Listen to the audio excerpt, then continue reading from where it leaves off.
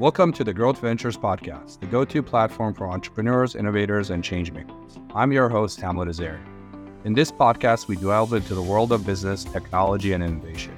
We bring you conversations with industry leaders, disruptors, and visionaries who are shaping the future and making a difference. So whether you're an aspiring entrepreneur, a seasoned business owner, or simply a curious listener, join us on the journey of learning and growth. Welcome to the Growth Ventures Podcast. And now, let's delve into today's episode. Welcome to the latest episode of the Growth Ventures Podcast, where we explore the intersection of technology, entrepreneurship, and innovation. I'm your host, Hamlet Azari. Today, we're thrilled to welcome Heather Meeker, a distinguished expert in open source licensing and leading figure in tech law arena. Heather boasts a remarkable career, including her past role as technology transactions partner at O'Reilly & Myers LLP, a board member at StarkNet Foundation, and notably her current position as general partner at OSS Capital. OSS Capital, founded in 2018, stand out as the first and only institutional VC firm exclusively dedicated to supporting startups focusing on commercial open source software development. With an impressive track record of leading over 40 founding and seed rounds globally, OSS Capital profoundly impacts the open source ecosystem. In addition to her venture capital work, Heather is also an esteemed academic who taught for over 12 years at the University of California, Berkeley School of Law, and University of California, San Francisco School of Law. Today, we'll delve into Heather's extensive experience in open source business models, her insights on technology and intellectual property licensing, and perspectives on the future of tech law. Let's dive in. Heather, thank you so much for joining us today. It's a pleasure to have you here. Well, thank you. I'm very happy to be here today. Of course. So Heather, before we get into your overall background, if we could take a few minutes for our listening audience who might be listening in for the first time and hearing of open source software. Can you explain a little bit what that is, and particularly commercial open source software, and how it's different and how it's unique and different in the marketplace? Well, starting from the very basics, open source software is software that's available to everyone in source code form under a license that essentially allows you to do whatever you like with the software. It might impose some conditions like source code sharing or notice requirements, but the fundamental idea is what the Free Software Foundation calls Freedom Zero, which is, I may have to paraphrase this a little bit, but it's the freedom to run the software for any purpose you like. So there are a bunch of licenses like that, and they've been around for a long time. The open source development model has been fantastically successful. What I like to say is, it covers Linux, the Linux kernel, which is the most popular operating system on two planets because it's the most popular one here, and on Mars because it was in the Mars rover. But it's been fantastically successful. Now, that has happened within the last 20 to 30 years. The whole business of software has moved over substantially to open source. What's happened with commercial open source is it starting, mostly about 10 years ago. There was a little bit happening before that time. It started ramping up a lot, maybe 5 years ago. Figured out that they could build businesses using open source software. And can be a fundamentally difficult concept because people ask, how can you possibly make money giving something away? Because all this stuff is free. And that's what I spend a lot of my time focusing on. The point is that actually commercial open source software development is an extremely powerful business model. And I've been focusing on that lately with our fund and also in the book that I just released. And so that's what I spend a lot of my time thinking about now. That's amazing. So like some companies would be like Red Hat on Linux, right? That would be an example of one, or? Yeah, I would say Red Hat is the quintessential example because they don't have any proprietary licensing at all. And so they take the Linux kernel, they make their own build of it, and what they sell, I like to look at it as quality control. So if you're a CTO at a company and you want something that will run all your, software and hardware, and you want that to be Linux, and most people do, then you go to Red Hat and you say, I would like to pull a switch and have you provision me with all of my software. And at a certain level, you don't care whether it's free software or not, although that does decrease the price because you're willing to pay for getting a quality controlled product that gets delivered on time, updated on time, and so forth. And the difference between sort of the free nature of the product and the value of the quality control is like the quintessential value of a commercial open source software business. That's amazing. And you guys have been, as a VC, you're the leader in this space, right? You're the first, and you're pretty much the leader in the early stage and seed and early stage, correct? That you guys do about... I think we're still the only one that only invests in commercial open source software.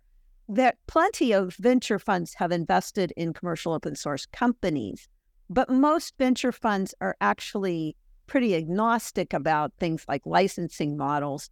We, however, believe that commercial open source software is the best business model there is for a variety of reasons. And so we're putting our money where our mouth are.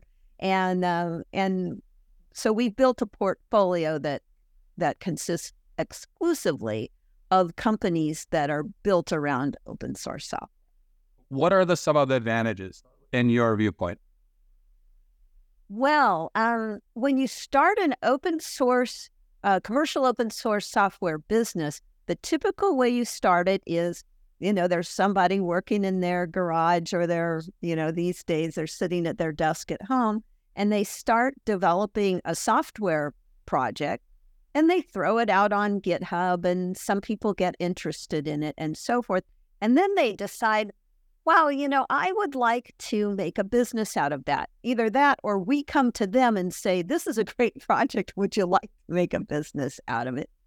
And so then we give them some money as an investment and they build it out. And the thing about commercial open source software development is that it makes unbelievably efficient use of capital.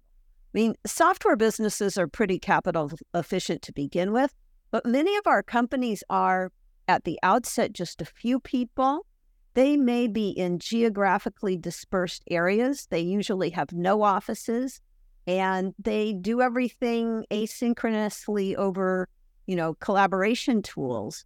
Plus, open source software kind of sells itself because a lot of times companies that want to buy commercial licenses or support agreements or whatever for open source, the sale actually happens through their developers as opposed to their procurement arm.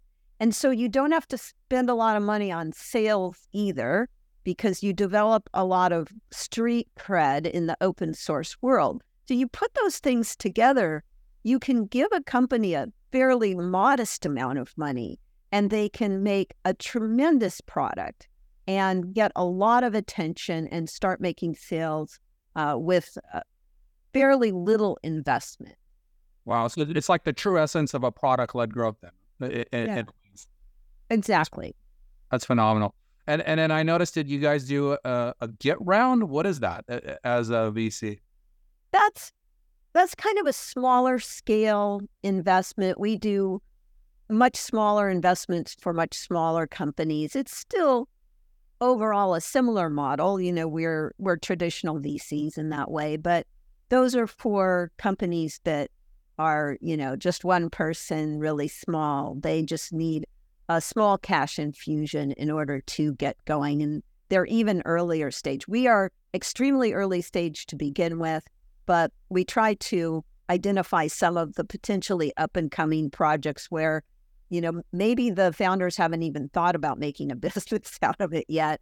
And so they can come to us, we can give them a small investment, and then they can see if they can prove out their product. Awesome. So Heather, let's take a step back a little bit and let's talk about your overall background. You obviously are a professor of law.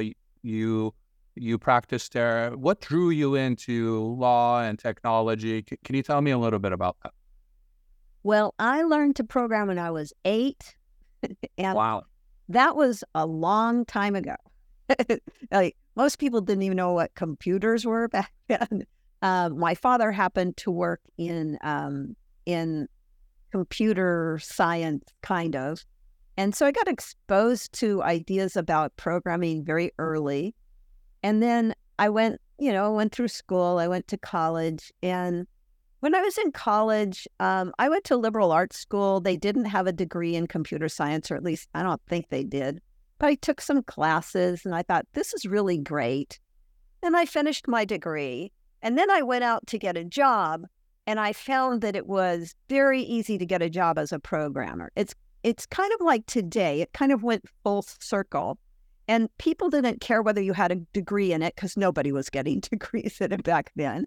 And so, I started coding for a living pretty shortly after I graduated from college. So I have a love of coding. I mean, to me, it's a wonderfully absorbing thing to do. It's frustrating and wonderful at the same time. Every developer, I say, you're not a developer unless you've had the experience of staying up all night to find a semicolon in the wrong place, right? That's the quintessential developer experience. But if you're the kind of person who has to find that semicolon, it's for you, right? So I did some coding, and then I kind of bounced around for a while.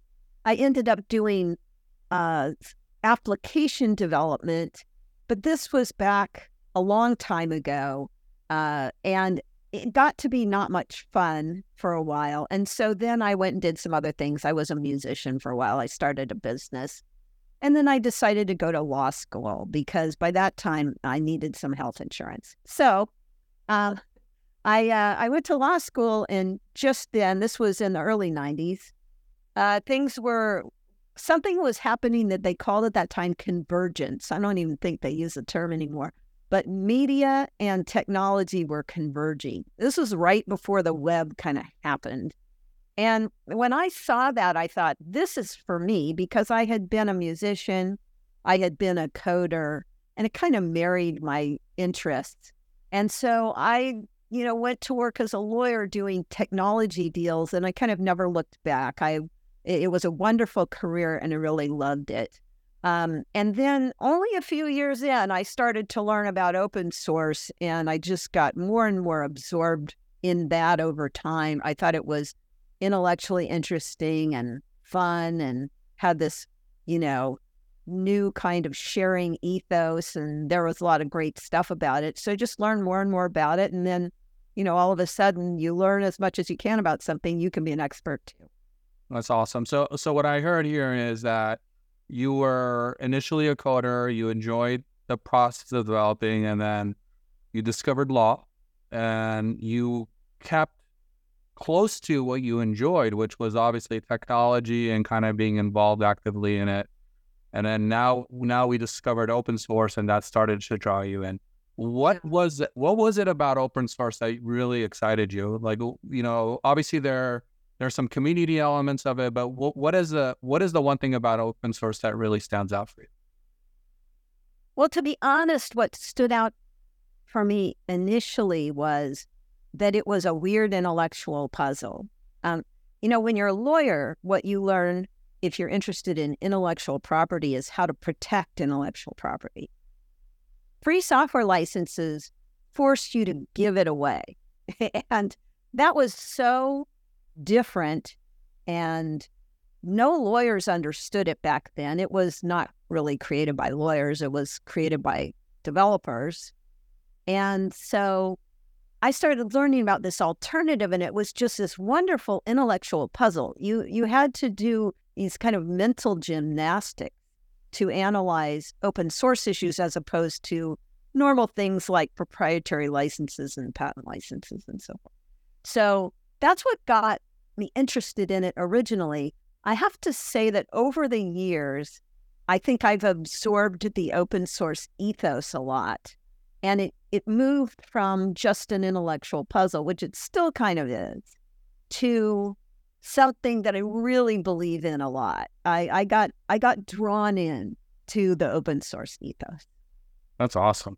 So what is, like, why do you think the openness of it and being able to give the software away draws a certain type of person in per se. You would think it would be everyone would love this, right? Everyone would be like, amazing. We can work on the same problem together. We can solve this complicated challenge together.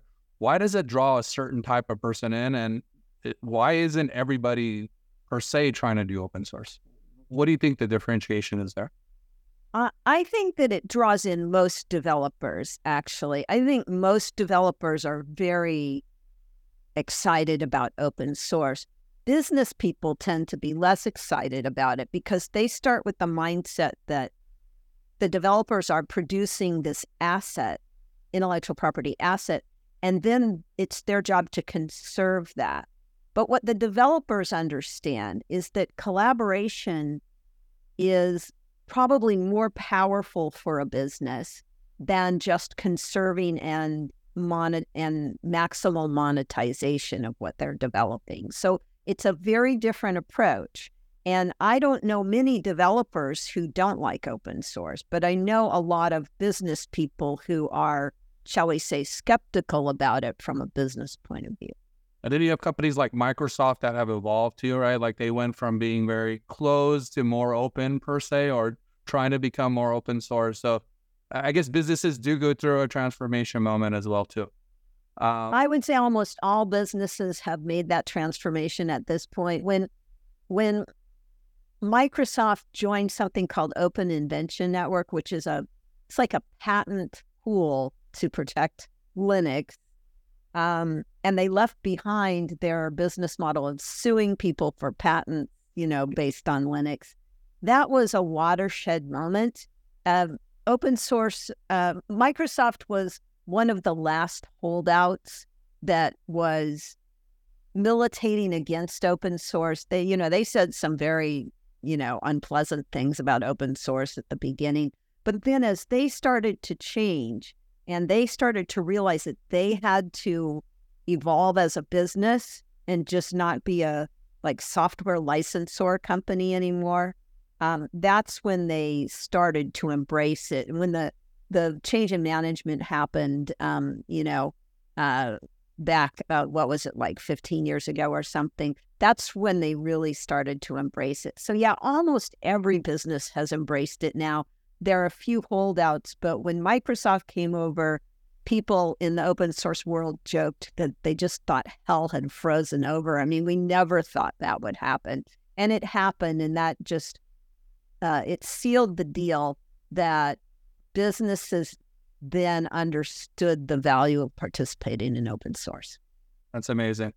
So as a general partner at OSS Capital, what are you guys actively looking for when it comes to a new deal? How do you guys go find the right type of opportunities that make sense for you guys as an investment? We want to see a great project. First of all, we don't usually invest in people who are planning to release code. We invest in people who have already released code. And by the way, from a VC point of view, that's pretty awesome because we can do a lot of diligence before we even get involved, directly with the company if we want. So we look for the interesting project. In particular, we look for projects that have, GitHub stars are great, but what we're really looking for is a community starting around the project, lots of participants, and, a well-run project and everything. So that's sort of the baseline. And then we are looking for founders who really want to run a business. So what I should say is that some open source projects are just labors of love or community projects, and the founders never want them to be a business, or they want them to be the kind of business where they do maybe some professional services or something like that. But that's a lifestyle business. Yeah, that would not be a venture-backed business because professional investors expect more returns than that. So we also need to find founders who are really interested in running a business. And, honestly, we've run up against some good projects that were really interesting to us, but we didn't think the founders really wanted to run a business, and we passed on those. also, we have a definite preference. I don't know if we've ever broken this rule, but certainly not very often, where we want to invest in the business started by the founders of the project.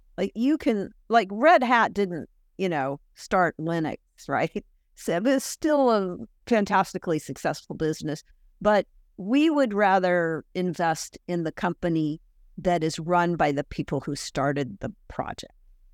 Got it. Okay. What are some of the more exciting projects you guys are actively have recently invested in? Oh, there are a lot. I'll mention a couple. One of our first investments, a company called Cal.com, and they are online scheduling. And so if you want to schedule a call with somebody, you can set up your schedule and they can pick a time, and then it automatically goes into video chat when the appointment happens. That's a fantastic company. It's a great product. I use it every day and I love it. I'm eating my own dog food there. And it has some proprietary competitors, but I honestly think it's the best of breed. One of the things about open source based products, is that they tend to be a little bit cleaner and simpler than some of their proprietary competitors. One of the things about proprietary software is the way companies sell updates and so forth is they keep adding features, and often you get feature bloat, you get a really cluttered interface and so forth, whereas open source tends to be a lot more bare bones, which I actually think is better product design. Like, they don't put in features people don't want because they could just take them out, right? Right. And they tend to have, I think, a cleaner design because a lot of them are started by developers who, don't want a lot of nonsense and too many graphics on their screens and so forth. So I love Cal.com. Another one I'll mention is something called W4 Games. So that is built around the Godot gaming engine. And Godot is, I think it's the leading open source gaming engine. So when people are developing games for platforms like Sony and Nintendo and so forth, they develop on top of an engine. You wouldn't write from scratch to develop a game. And there are some proprietary companies out there who do those, but Godot is the gaming engine. The company we invested in is called W4 Games, and they're the developer of the Godot gaming engine. So that's a different kind of company. Like Cal.com is basically software as a service, software licensing on premises, and so forth.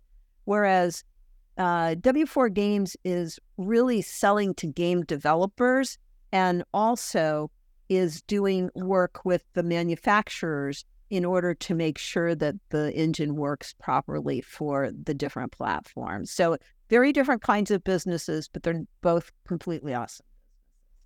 Amazing. And you guys are typically first checked in with most of these companies? Is that how you guys typically operate? Almost always. We're almost always the lead investor on a seed or pre-seed round. We make heavy use of angel investors because not so much for the money, although the money's great, right? It's more for the relationships that it helps the companies establish. And many of our angels and also many of our LPs as well are people who are serial entrepreneurs in the open source space. The reason for that is that we don't have to explain to them why it's okay to do a commercial open source company. They already know, right? We don't have to convince them that it's a good idea. They have already gone through that process. And so, and they can be super helpful to our portfolio companies, providing them advice about how to go to market and scale and so forth. Amazing.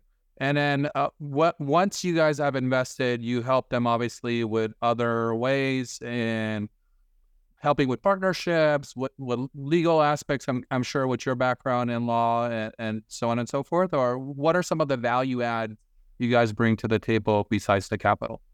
Well, of course, we have a big network. I would say that my partner, JJ, Joseph Jacks, he has one of the biggest networks I've ever seen. knows everybody in this space and can connect the companies with lots of people for various reasons. We have some advisors to our fund who help with things like go-to-market and scaling and product and so forth. I do help with legal in the very basic sense. Like I'll talk to people about how to organize companies, what basic stuff they need to do in order to put a company together. Most of our founders have never run a company before, so they're kind of starting from square zero. There's sometimes questions about where they're going to set up the company, because they often are international companies. I help them with licensing strategy. What license are you going to pick? How are you going to have a commercial business that runs side by side with the license? How are you going to protect your branding rights and so forth? That's sort of my specialty. And, and just whatever they need us for, we're on their speed dial. Amazing. That sounds like you guys provide a lot of value back to them. I hope so, yeah. So let's transition a little bit into sort of like the future. How do you foresee the overall just open source licensing and technology law evolving in the coming years? So what are some interesting things that people should be paying attention to? Well, Mark Andreessen famously said software is eating the world. Well, open source is eating software. In fact, we say open source is eating software faster than software is eating the world. The kinds of business models that we work on are the business models of the future. If you zoom out to a 50,000-foot view, the idea of, say, loss leadering and free products and so forth is huge in our economy today. Open source businesses are not just about loss leadering. It's more complicated than that. But the point is that people expect to be able to try before they buy now. And they expect a company to give them some value before they actually become a customer. That's probably the best way to say it. So people who don't do that, or who are really stingy about it, like, here's your 5-hour free, trial, people don't like that. They want you to actually give them something of value as a way to pay it forward. And so we think that is the way businesses are going to run in the future. It's just going to get more and more that way. We think that, well, it's already happened that customers expect source code access. Maybe 20 years ago, they didn't, and people bent over backwards to do proprietary binary-only deals with source code escrows and so forth, but that does not fly anymore. So source code access is here to stay, and open source is a huge part of that. So we just think this is the way of the future, and it's going to keep going, and it's never going to stop. In a way, it de-risks companies, right? Having source code access to your customers, just in case if something happens with your commercial business, they at least have the code base, they can at least continue the project and so on and so forth, right? Yeah, you're absolutely right. Not only will they have access to source code, but the parts that are under open source licenses, they can do anything they want with. So if they decide that the vendor is no longer healthy, or they don't like the vendor anymore, they can go off on their own. Now, most companies don't want to do that, but it's something that they can do so they don't have nearly the business continuity concerns that you have with things like pure SaaS and pure proprietary licensing. Got it. Do you foresee more VCs participating in investing in open source software, or it feels like you guys have been operating in this space for a while now, and do you foresee like strategies changing from other VCs as well, or? I think that most other VCs don't really look at it that way. They'll look at a company and say, this looks like a good company. Oh, it happens to be open source company. What does that mean? And I don't think most of them are very tuned into how you have to run an open source company in a way that's different from others. It's not total rocket science, but they just, they're just more generalists. So, and by the way, there are plenty of VCs who have invested in commercial open source development. I mean, plenty of them. So they're out there. It's just that they don't usually focus on it. And also, when it comes to things like licensing IP and IP, I kind of hate to say this, but my experience in tech in Silicon Valley is that most people only have a very shallow understanding of it. And so we have a very deep understanding of it, and I'm sure other people could catch up, but they probably have better things to do. Got it. And predominantly, do you see most successful open source companies being sort of like foundational companies, or do you see them to also be much more cutting edge technology? Where do you guys get more excited about? And what I mean by foundational is you look at something like, Terraform and HashiCorp, right? So like that almost is a foundational layer in being able to scale up your Dockers and so on and so forth. Do you see more success of that type of companies, or do you see something more like a new technology that's coming out that happens to be an open source project and people hop onto that and are interested in pushing that forward? Well, I'll answer a question. I'm not sure it's precisely the one you asked, but it's the one I want to answer. Okay. So, open source, as building commercial companies around open source, has been very successful in the infrastructure layer already. You see a lot of companies that do infrastructure, and they do an open source core to the infrastructure. The reason being mainly this thing that customers expect source code access to manage business continuity and so forth. What's happened in the last few years in particular is that we've seen more companies go into the top layer, like the application layer. And commercial open source software development has gotten more successful in that layer. It used to be conventional wisdom that you couldn't really do a business on the application side for open source, but it worked really well for infrastructure. I mean, you had Red Hat, you had Confluent, you had Elastic, and you had Redis, and you had all these companies that were great, Docker, that were great infrastructure companies. But the conventional wisdom used to be that it was rare to see a commercial open source business in the application layer. There were outliers like WordPress. Right? Yeah. WordPress is kind of the quintessential example of how that works. And, a lot of the money that they're making is providing software as a service. So companies started gelling around that and thinking, okay, we can actually make a business providing applications if we do it right. And that's, I think, what that's the cutting edge of what's happening in terms of business models. So that is becoming much more popular. So, we have in our portfolio more and more application layer companies. There's one that we just got written up in TechCrunch called AppFlowy, which is a great application. And you're going to see more of that's open source. Because the notion that you could only do this in infrastructure is now being challenged. Amazing. And then how do you see all of this applying, I guess, in the world of AI? Do you see, even in the AI world, there's the closed models and then there's the open models. How is this starting to play out in that world? Well, now I might get up on my soapbox a little bit, but there's really no understanding of what open means in AI, right? We know what open means for software. They're open source licenses. We kind of know what it means for data. We kind of know what it means for hardware. But when it comes to machine learning models, there's really no definition, and that troubles me.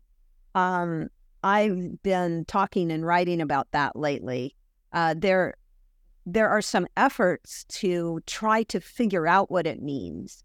And we started a project called Open Weights Definition, but there are others as well. And we hope that they will gel, because I personally hope that we can demand transparency in AI the way we demand it for software. Right now, it hasn't happened yet. The big, large language models, they're not open, mostly. People call them open source, but most of them actually aren't under open source licenses. They have various degrees of what I would call access and transparency. We really need, as a society, to understand how that means and demand it of AI providers, just like we did with software over the last 20, 30 years. Because people decided over the last 20, 30 years that what they wanted in software, what customers wanted, was transparency and access. There's no reason why we shouldn't be demanding that with AI too. But we don't even have really open source licenses for AI. We have licenses that have all these restrictions on them and so forth. So the model has not really gelled yet. But, it'll happen eventually, I'm sure. What we should be doing as a society is demanding that AI providers adhere to a level of transparency so that we can know what they've done training their model. Without that, I think, AI is dangerous. I'm not a doomer, but I think transparency is what gets us to comfort with using AI for the benefit of society. Amazing. Do you see a world where blockchain starts taking more prevalence because of data and content, or where do you see how that playing into all of this? Blockchain is a great technology. The problem is it's been tarred with the same brush as crypto. Like, crypto is mostly just a scam. There are like a few okay crypto things, right? But a lot of it was just Ponzi schemes, and there was not enough regulation about the way that they were marketed and so forth. That's a question. That's not a technical question. That's not even a technology transparency question. That's like a securities law question, right? But blockchain is an extremely powerful technology, and I think we've only scratched the surface of what we can use blockchain for. But most of what people use blockchain for is actually not cryptocurrency. There are tons of things that you can do with blockchain to verify things in a trustless manner, right? And I'm actually still excited about that, but the bloom is so far off the rose for crypto right now that the rest of blockchain is really suffering for it. And I'm sure it'll come back, but it given the economic times we're going through right now, it's kind of on the back burner. Got it. Heather, I want to spend a few minutes to talk about your book, Project to Profit. Can you, for listeners who are listening in right now, can you tell them a little bit about the book and what you cover in it? Yes. So this book is supposed to be kind of a handbook or thought exercise for developers or business people who are thinking about starting businesses around open source software. So exactly the kind of people that we would be investing in as portfolio companies. As far as I know, there isn't really a book about that other than this one, but I've tried to condense sort of my basic knowledge about how this works into the book and make it accessible. It's definitely a book that's written for business people and devs, maybe some lawyers too, but it's not a legal book at all. And it talks about how to structure business models in the open source space, gives some examples of companies that have done well in that space, gives some of the there are at least a dozen different business models that are common in that space. It goes through all of them and how they work, and then points out some of the pitfalls and things to be concerned about, has a checklist in the back about things to do. So this is supposed to be really a handbook for someone who's considering this kind of business, or maybe even investing in this kind of business or joining this kind of business, to make sure that they understand whether there's a plan. One of the things that I mention in the book is that, and I'm not the only person who's come up with sort of this meme, is there was this old South Park episodes like the underpants gnomes, right? And step 1 was collect underpants. Step 3 was profit, but step 2 was a question mark. And that's kind of what some open source businesses are like. The book is to answer what that question mark is, because without answering the question mark, you don't have a business. You need a business plan, and you need to be cold-eyed and practical about what you're selling and what you're not selling in the open source business. Amazing. So it sounds like it's a great book for someone who has an active project that is looking at ways of turning it into a business or commercializing it in some. Yeah, absolutely. That's sort of the core audience that I was hoping to help with the book. I love that. Well, Heather, thank you so much for coming on today. If people want to get a hold of you, what's the best way for them to connect with you? I'm very easy to find. I have a website called heathermeeker.com, which has ways to contact me. You can email me at hmeeker@heathermeeker.com. I have a YouTube channel. I have a blog, etc. And so very easy to find me and get a hold of me. And, I answer almost every inquiry anybody sends. So I do my best, right? And so I love to hear from people. If they have questions, ask me. The worst that can happen is I won't have time to answer, but I usually take the time to answer. And I love talking to people about this stuff. This is what I love. And so it's always just a joy to hear from people who have exciting projects and are trying to sort all this stuff out on their own. Perfect. Well, Heather, thank you so much for taking the time and coming on today. It's been a terrific conversation. Discussions like these are crucial for understanding and adapting as we navigate technology and law's complex and ever-changing realms. Thank you, Heather, for sharing all of your expertise. If you found this episode insightful, please leave a review and subscribe for more engaging discussions with leaders in technology and law. Also, if you want to take a deeper dive into commercial open source software businesses, take a look at Heather's new book, From Project to Profit, which is a handbook on starting a business around an open source project. It's available on Amazon.com in paperback and Kindle format. I'm Hamad Azarian, your host at Growth Ventures Podcast. Until next time, keep pushing boundaries and exploring the frontiers of technology and legal innovation. Thank you. Thank you.